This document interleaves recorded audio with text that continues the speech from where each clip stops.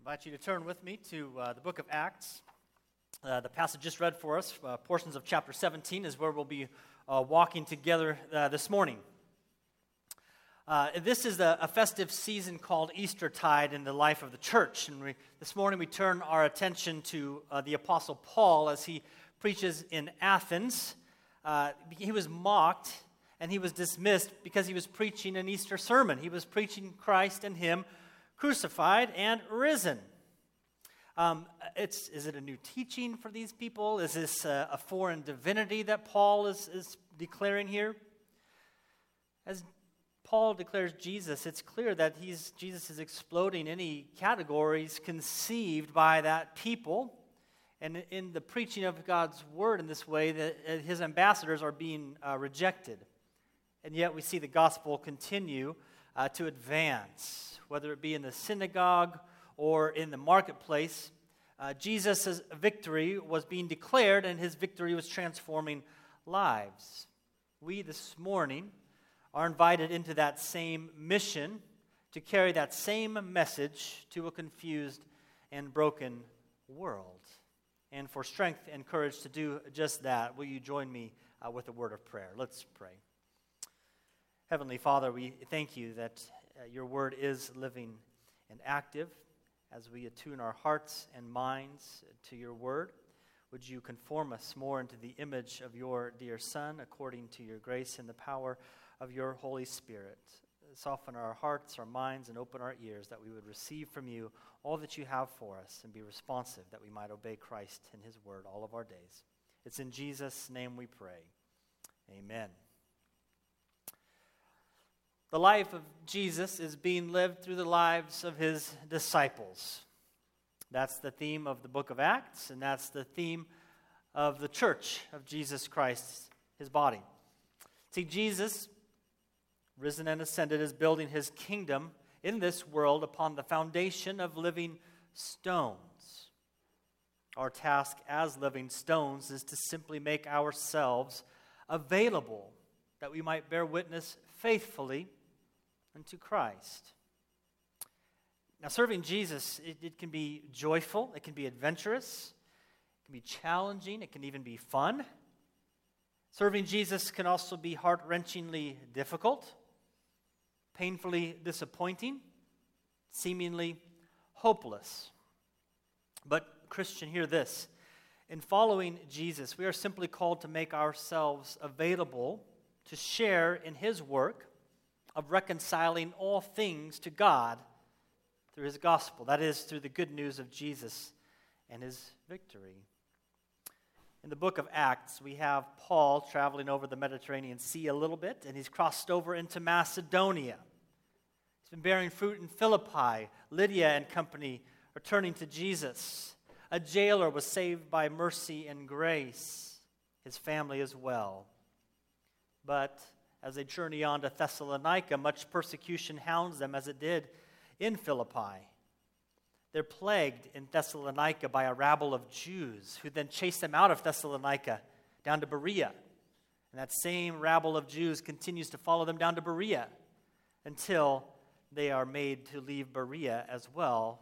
Well, except for Silas and Timothy stay in Berea for a little while to encourage and exhort the followers of Jesus there. But Paul goes down to Athens. Paul goes further south to near the coast.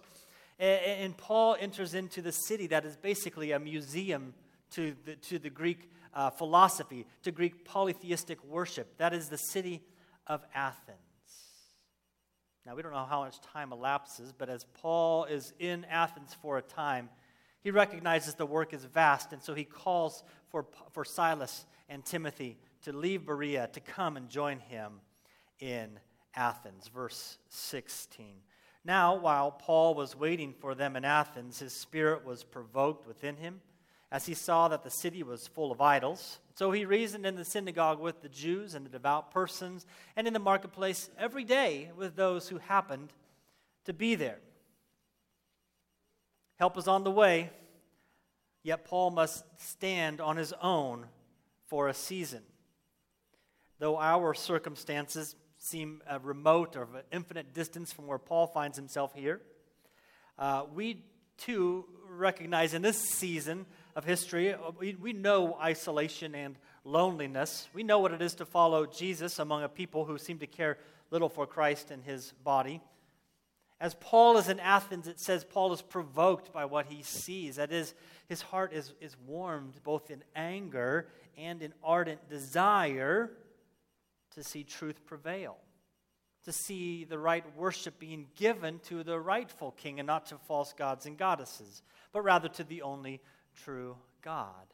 And it strikes me as we see Paul's approach to this people, we see Paul not only observing well, patiently, but he then enters in the lives of the people and the place where God has them. He says every day he's in the synagogue, every day he's in the marketplace.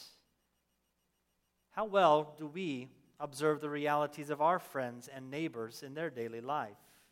How well could we articulate their ideas, their approach to life, their daily loves? Are we willing to enter into their lives, where they dwell? Are we willing to invite them into our place and the patterns of our lives? See, as was his normal pattern, Paul enters the synagogue on a regular basis here in Athens. But he also enters the marketplace. The first synagogue here the first place is saturated with God-ordained blood of atonement, while the other is saturated with blood of idol service. But in both these temples of synagogue and marketplace, Paul speaks the same, to their ears, strange message. Jesus crucified and raised to reign as king forever. And this talk of resurrection really sets the crowd astir. So Luke writes this in verse 21. Now all the Athenians and foreigners who lived there would spend their time in nothing except telling and hearing something new. These people would fit well in our society today, wouldn't they? Some of the hearers listen to Paul and they call him a babbler. They mock his teaching, while others, they remain. They're curious. They're hungry to hear more, to have their ears perhaps tickled a bit. The picture I got when I was reading this portion here is Luke is giving us the picture that this crowd is constantly checking their Twitter feed, They're scrolling Fox News, or maybe they're scrolling CNN. Look out. Who are these people? They're looking for a discovery, or maybe they're just looking to pick a fight. They want some new news.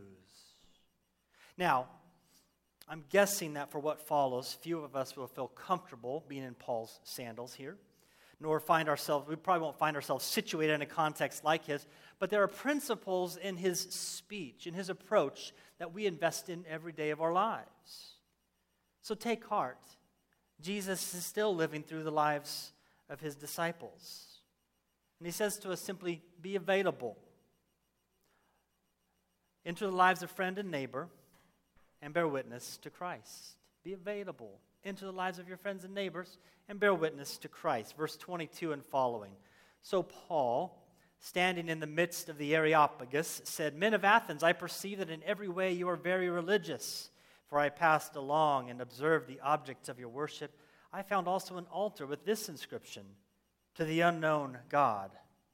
What therefore you worship as unknown, this I proclaim to you. Now that's an opening right there. You can just see the crowd. I see you're religious in every way. Hear, hear. I see you're devout. You've got gods and goddesses, idols everywhere. Yes, that's right. I'm going to declare to you the unknown God. Ooh, let's hear more. Hearers that called him babblers, now listen up.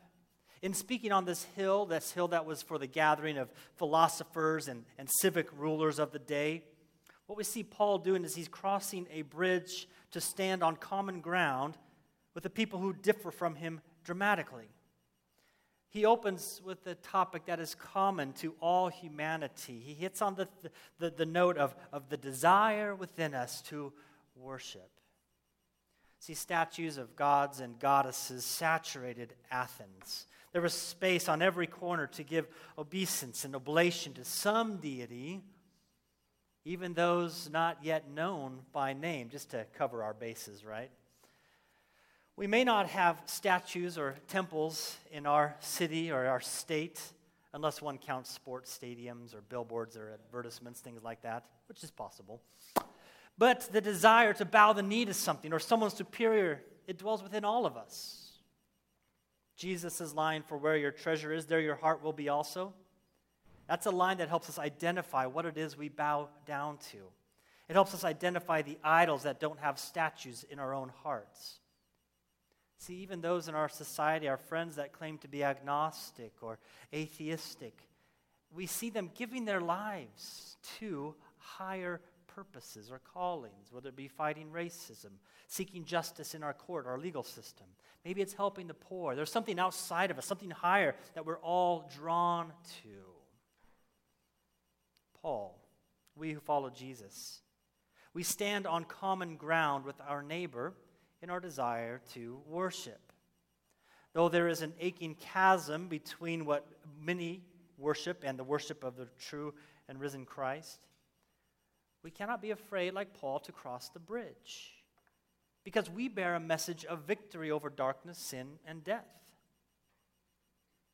What are our friends, our neighbors, giving their lives to? What are they conforming to? What are they bowing the knee to? And where does Christ satisfy this longing in their hearts for worship?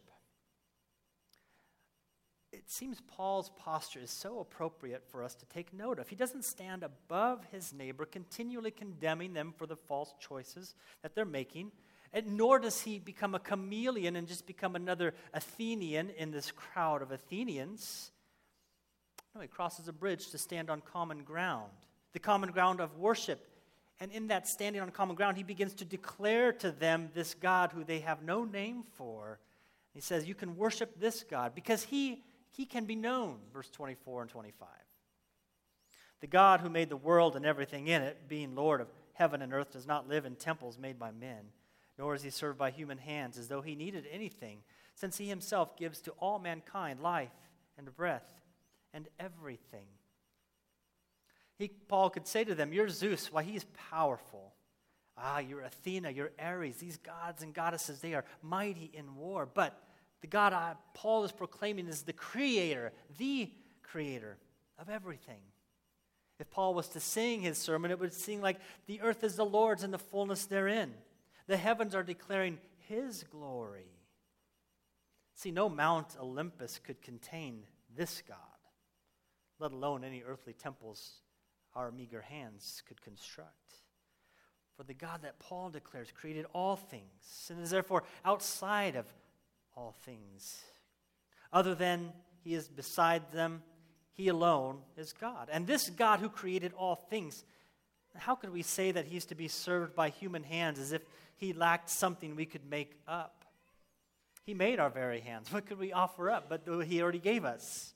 I mean, look, if this God created all things, including us, then everything we have, our very life, our very breath, is from him. They are gifts from him. And that's basically what Paul quotes in a little bit from some Greek poets. You'll note Paul's methodology. He's not quoting Bible verses to them. He's quoting their own poets, saying, look, your poets bear witness to the God whom I am declaring.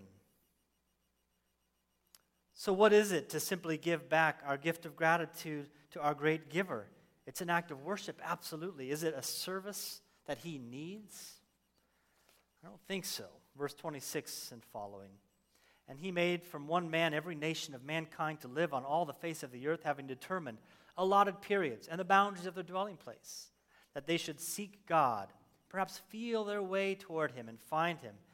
Yet he is actually not far from each one of us, for in him we live and move and have our being. As even some of your own poets have said, for we are indeed his offspring. So not only do we stand on common ground regarding the human desire to worship, but we come from a common descent. The Creator God, which this people has no name for, he forged a people out of dust. He named nations and he ruled kingdoms. And we all draw our existence from this one true God. We are indeed his offspring. Paul highlights these lines from two famous Greek poets who image forth this reality that he's speaking of. Paul and all who hear him now are given life and being in him. We are indeed his offspring. These lines about all descending from God himself, or being his offspring, all of us, that God is not far from each one of us. It applies pretty well to our society today in a lot of ways. Our society has this reinvigorated desire to address very vocally sins of racism. And there's no other place to begin looking at equality and justice than the lines given here, that all of us, no matter color or creed, all humans are created by God, created in his very image, bearing infinite dignity and worth. That no lust for power, no insatiable sense of greed for gain can change that reality. So it seems to have these conversations, to address inequality, we must begin with a healthy, truthful image of God, that all bear this image of our Creator, shown forth in a pursuit of goodness and beauty and truth. And whatever it is that we worship, verse 27 tells us that desire, it describes it's a groping after, whether it be after the triune God or some other deity, some other idol, it's a groping after. It is a pursuit of God, and Paul latches onto that and says, hey, you're not far off. God is not far off from you. Whether it's fame and fortune, whether it's power and prestige, whatever idol we bow down before, it takes something good and true of God, yet it bends it inward. It's worship gone awry. So think about for the Jews, what that was like for them. The old covenant that they followed, the scriptures that they read, it was filled with this temple furniture, and yet the kingdom of God was dimly lit, so that they stumble and they stub toe and they fall until Jesus, the light of the world, enters the picture, who took on flesh. And now Paul is saying, hey, the time of ignorance is gone, for the light of God is come. The old covenant lights are turned on all the way. Jesus has come as the way, the truth, and the life. We are accountable to him. All the Old Testament furniture of the temple pointed to him. Now that's for the Jews in dwelling in darkness, groping after God by his commands. But then also in the marketplace, this marketplace of mythology, of philosophies, of bowing down before gods and goddesses, Paul identifies this as a groping in the same kind of darkness as the Jews. They're seeking after the same way, the same truth, the same life. And Paul's conclusion for them is that this God who is unknown to you, he's not far from each one of us. He has come as the way, the truth, and the light. He is not far from each one of us. Take heart, he is not far. Or heed the warning, he is not far. If this is true, then we today ask ourselves this: am I helping my friend and my neighbor to move at least one step closer to the God who is so very near to each one of us? Affirming our common desire to worship, validating our common descent, Paul now challenges the folly of idolatry in verse 29 and following. Being then God's offspring, we ought not to think that the divine being is like gold or silver or stone, an image formed by the art and imagination of man. The times of ignorance God overlooked, but now he commands all people everywhere to repent, because he has fixed a day on which he will judge the world in righteousness by a man he has appointed. And of this he has given assurance to all by raising him from the dead. True worship transcends the common. See, the images of these idols made of gold, of silver, of stone, they are but representations of God who is spirit and truth. And therefore, to bow before idols made of our own imaginations and the work of our own hands, Paul would say that is folly. Those are but pointers to the true and living God. He goes on to say basically, look, this God that you don't have a name for, which I'm describing to you now, preaching to you now, this God has been very patient, so very, very patient. Nations have been raging, have been plotting in vain against this living God. Peoples have worshipped vain images. They've given honor and glory to the created things rather than the Creator himself. And Paul directs his speech toward his audience. And he says this: all people everywhere, they need to repent. We need to repent. And that's the gospel call to action. In the victory of Jesus, we must turn to the living God. as his ambassadors, as his witnesses. We're not called to run other people's lives, but we are called to call them to turn from rebellion, from idolatry, and to turn to the living God. Why? Because verse 31, as it says, he has fixed a day on which he will judge the world in righteousness by a man whom he has appointed. And of this he has given assurance to all by raising him from the dead. The resurrection of this man that Paul is proclaiming is an assurance that God will judge. Paul has been declaring that God is coming as the judge. And now in light of this resurrection, that God raised this man from the dead, this assures us of a few things, says Paul. First of all, that God's patience is run out. And we must respond to his call in repentance to this one man whom he's raised from the dead. God's patience is run out. We now are accountable to this one who Paul declares. Secondly, that this God, whom you don't know by name, he will judge all according to the life we've lived. Paul doesn't get into that too much, but it's clear that he says this God is coming to judge. And thirdly, we see that judgment day, that the day of reckoning is upon us soon. God is not far from any of us. So this Easter season, we rejoice because our King is risen to judge the wicked and the dead and to raise us up as his body in his victory, to share in his vindication in righteousness, as he, the judge of the world, condemns wickedness and evil for all eternity. Now, as our lives bear witness to this, as our lips bear witness to this, many will respond, as some do to Paul, but many will also reject. Verse 32 and following. Now when they heard of the resurrection of the dead, some mocked, but others said, "We will hear you again about this." So Paul went out from their midst, but some men joined him and believed, among whom were also Dionysius the Areopagite, and a woman named Damaris, and others with them. So the life of Jesus is being lived through the life of his followers. Like Jesus, Paul and company were being mocked and rejected as they bear witness faithfully to him.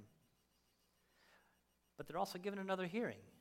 We'll hear you again on this strange message. Paul was taking the life of Jesus to places where Jesus never walked, to people Jesus never met, and there was fruit. If you look at Paul and Silas and Timothy and others, indeed the harvest was plentiful. And we also see there was wheat amongst the tares, and tares amongst the wheat. But here, there's even just a little bit of a harvest. A certain Dionysius is a man named after the god of the grape harvest, of a wine pressed out in celebration and joy.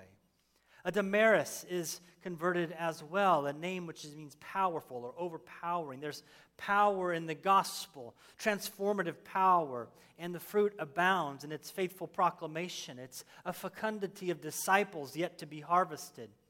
And the message we hear from Paul and company today is this: to take heart, simply be available to the work of Christ in his kingdom, and bear witness faithfully to him and his victory. Mockery, disdain, and rejection will meet us at every corner, with every crowd we are in. And then he says, take heart, be available, bear witness, and I will bring the harvest. From Jerusalem, Judea, Samaria, Paul willingly goes up to Antioch, throughout Galatia, to the coast of modern-day Turkey. Paul and company simply make themselves available. You want us to go over to Greece? Let's go, absolutely. You want me to bear witness in the face of persecution through Philippi, through Thessalonica, and to Berea? You bet, let's do it. And now on to Athens, a servant made available for God to use through abuse and through praise. God's servant willingly proclaims. Now the challenge is to present Christ faithfully and plainly. Scripture for whom those to whom Scripture speaks, Trinitarian philosophy to the philosophical minds, confronting rebellion and sin with the truth of resurrection life. All of these we see Paul endeavoring to do faithfully. And we who stand not before the Areopagus, but before neighbor and friend, we speak the same gospel with our lips and with our lives. Take heart, be available, and bear witness. May God bear fruit through our faithful witness to Christ and His resurrection, for His glory, the good of His church, and for the life of the world. Let us pray. Heavenly Father, we are grateful for a few moments in your word.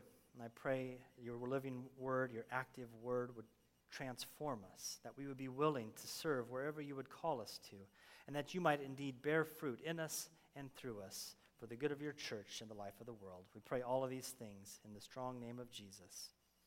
Amen.